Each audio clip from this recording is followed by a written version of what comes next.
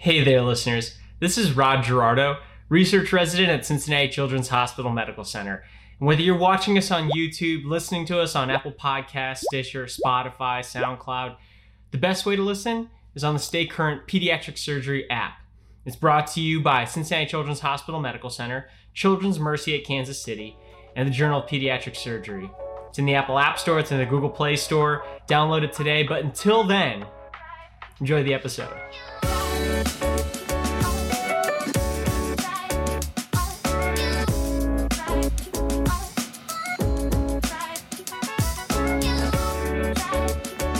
And I told you that we're gonna do some more colorectal video podcasts like this. So I didn't want to leave you hanging. So today we're gonna have a chat with Dr. Jason Frischer. He is the director of the Colorectal Center at Cincinnati Children's Hospital Medical Center. And Dr. Ajay Kaul. He is the director of the Neurogastroenterology and Motility Disorders Specialists at Cincinnati Children's Hospital Medical Center. And they're gonna talk about an area where pediatric surgery and peds GI kind of overlap. Manometry in the setting of anorectal malformations. So, without further ado, Dr. Kaul, take it away. Manometry is really a catheter-based study of pressure changes within the lumen of the gut.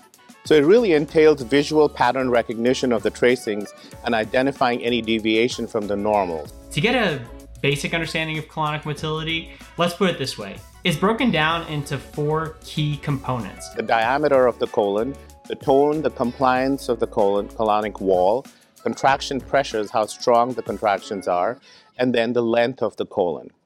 Okay, let's take, for example, megacolon.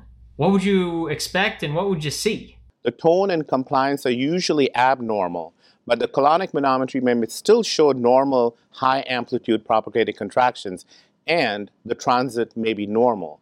Oftentimes we see a megacolon, we assume or we presume that the tone and compliance is going to be abnormal, that the transit's going to be abnormal, and the surgeons, correctly or wrongly, will say, oh, well, this is a non-functional colon, let's remove it. All right, let's define a few more things, like constipation. Let's break it down into 3 aspects. I guess that's 6, 3 aspects. There's 3 types. There's a normal transit constipation. In other words, the train makes it to the station on time. Then there's the slow transit constipation, where there is a problem with the neuromuscular integrity of the colonic wall. That means it's getting to the station, but it might take a little bit longer than usual. And then the third, which is the most common in our population, including the anorectal malformation children, is outlet obstruction or withholding. I guess to complete the metaphor here, this would be like there's construction or damage to the railway and you can't get there. So when you talk about transit, there are 3 ways that you can really study bowel transit. So this is a SITS marker study. The patient will ingest some radiopaque markers. We wait about 5 days and then we get an x-ray to see where those markers are. Usually a patient should be able to poop out all of those markers in 5 days, but some remaining at the end of 5 days, like shown in the left picture here and the right, it kind of indicates that the transit may be abnormal. Okay, so let's break down these 2 images. So in the left picture, what you're really seeing is almost all of the markers at the end of 5 days are collected down in the rectum, and the rectum obviously is dilated. So that's a little bit more indicative of an outlet obstruction or withholding. How about the other picture? On the right, you see the markers scattered all over the colon, which is indicative of a slow transit constipation. The second way to really study colonic transit is doing a scintigraphy. It's a little bit more involved, and you essentially study the geometric center of the isotope after the child ingests that.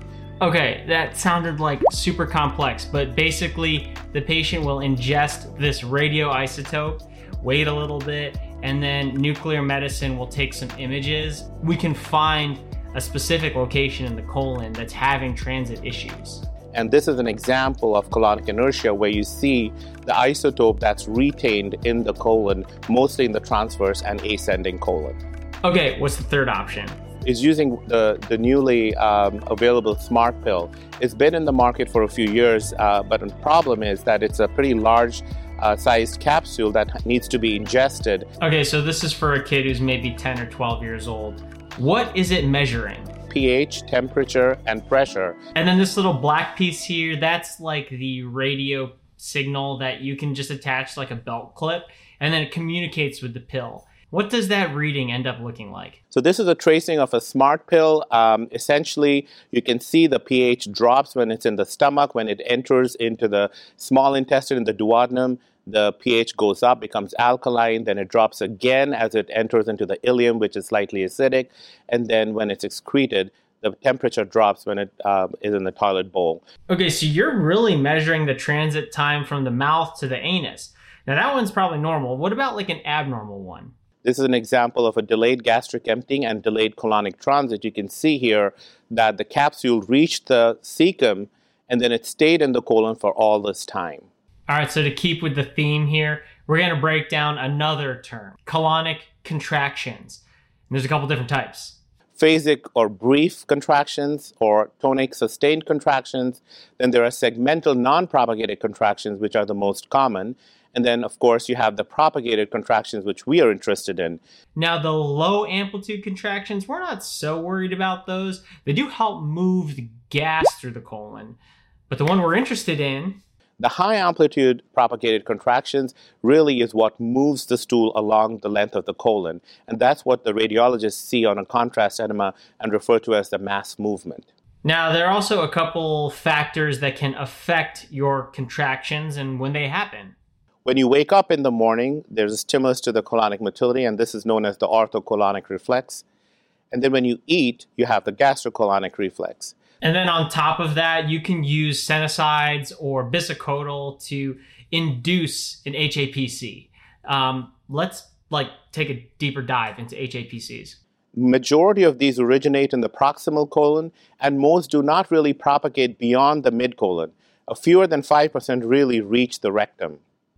Now, normally when you have an HAPC, then you should have a reflex where the internal anal sphincter will relax so that you can help move along this mass movement, this bowel movement. Which is referred to as the colon-anal reflex, and that's why the internal sphincter and the external sphincters relax to allow the stool to be evacuated. All right, so in case you've never seen it before, this is what the manometry cart's going to look like, and then these are the probes that they use to get these readings. We place these catheters typically while doing an endoscopy. However, our radiologists, interventional radiologists, can also place these in IR. The reason we do endoscopy to place these catheters is because it gives us a chance to actually evaluate the mucosa in the colon when we are placing the manometry catheters. Also, make note that they have the C-arm in there. You have fluoroscopy because you want to know exactly where you are while you're doing this test. This is a schematic of a colonic manometry catheter that's in the colon. That's the transverse colon, descending, sigmoid, and the rectum. And then look at the right. This is basically watching that HAPC go along the colon. And then at the bottom there at the rectum, you can see all those multiple little spikes. That's something else. That's called the rectal motor complex. Here's a good example. There's quiescence between two high amplitude contractions starting in the top in the cecum going down to the sigmoid. And these are other high amplitude contractions starting in the mid colon going down to the sigmoid. And just like we said before, if you follow that HAPC all the way down, when it gets to the sigmoid or the rectum, you can see the internal anal sphincter is going to relax so that the patient can defecate. Here's a sample of a kind of a different view in a patient who is going to get bisacodyl. So in this tracing, you see a conventional manometry tracing where you see segmental dysmotility. So if you're going from top to bottom of this reading, then you're actually going from right to left of the colon. So you see how there are those HAPCs on the right side of the colon? And then as you move down that page, you're going to the left of the colon and there's like no HAPCs there. Sometimes when we get reports from you or we're in discussion, that's Dr. Frischer. You are able to give us segmental dysfunction of a colon. And sometimes it says the distal 30 centimeters, distal 60 centimeters, or the right colon. When do you think it's appropriate for us to, what is your treatment algorithm once you get this information? Now, keep in mind, the decision isn't like just based on the manometry. It's also based on the imaging, like a contrast enema and then the physical exam, and then the history that the patient and the family is giving you. If you do have a segmental dysmotility, you have to decide how much of the segment is involved. Is it a 10 centimeter like you alluded to, or is it 40 or 50 or entire left side of the colon not working? Typically, our recommendations are if there is more than 40 to 50 centimeters of colon that's not working, does not have HAPCs, that's a dysfunctional colon. But just because they've come to that conclusion doesn't mean we're going to jump to surgery just yet. But I think our management style now here at Cincinnati Children's has been to try to maximize medical therapy, understand the anatomic and functional issues, and then if we can't overcome those issues with medical management, resort to surgical intervention and potential resection.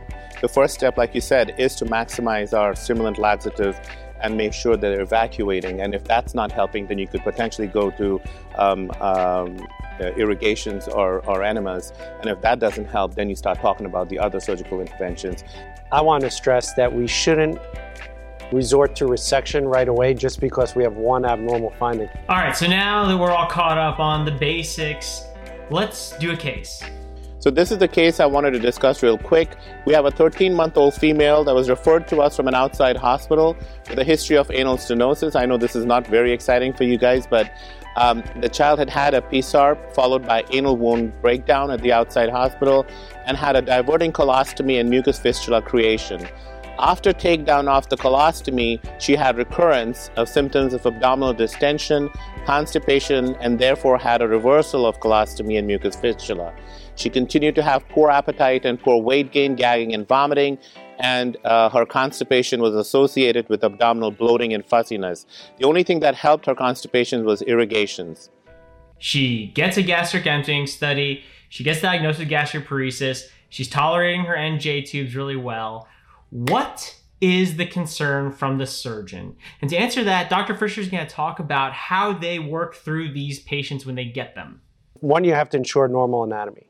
And so I think the first step I would do is to ensure that we have no anatomic issues at hand. Perfect. Okay, but the thing is that gastroparesis in and of itself isn't going to explain all of these symptoms, right? So when Dr. Frischer's talking about anatomy, there's a really great way we could just check the anatomy from the esophagus down to the stomach, down to the small and large intestines. We can get some contrast studies. Here is the contrast enema that was done at an outside hospital, Jason. This is what you were looking for. Anatomy-wise, does not look too bad. No, it looks great. This is the upper GI again from the outside hospital. The stomach is a little bit enlarged, which you would typically expect in a child that has gastroparesis. And then the other thing you want to make sure you note on that upper GI, the patient doesn't have any small bowel pathology like a Malro or something like that. So what did we do next? Well, this is a pediatric surgery podcast, so spoiler alert, we operated. So we took him to the OR, and the surgeons, Dr. Frischer actually looked at this kid, and Dr. Breach did the gynec exam. It was, the anus was positioned within the sphincter complex, muscle slightly more prominent posteriorly, but completely surrounding the anus, accommodated a 14 Hagar easily.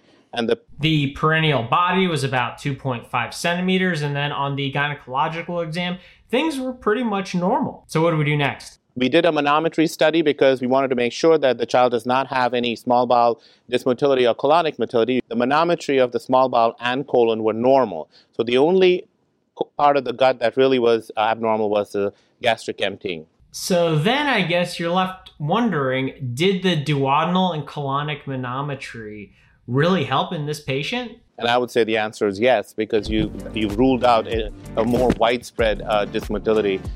And that information is invaluable, especially in a patient like this who has an anorectal malformation. So there you have it. The basics of what a surgeon should know about colonic manometry from their pediatric gastroenterologist. Because let's face it, when it comes to colorectal surgery, the best way to treat a patient is with a good team. Did you love this episode? Did you hate it? Either way, leave us a comment. Whether you're watching us on YouTube, listening to us on Apple Podcasts, Stitcher, Spotify, SoundCloud, or the Stay Current Pediatric Surgery app. It's in the Apple App Store. It's in the Google Play Store. Download it today. But until then, I'm Rod from Cincinnati Children's, and remember, knowledge should be free.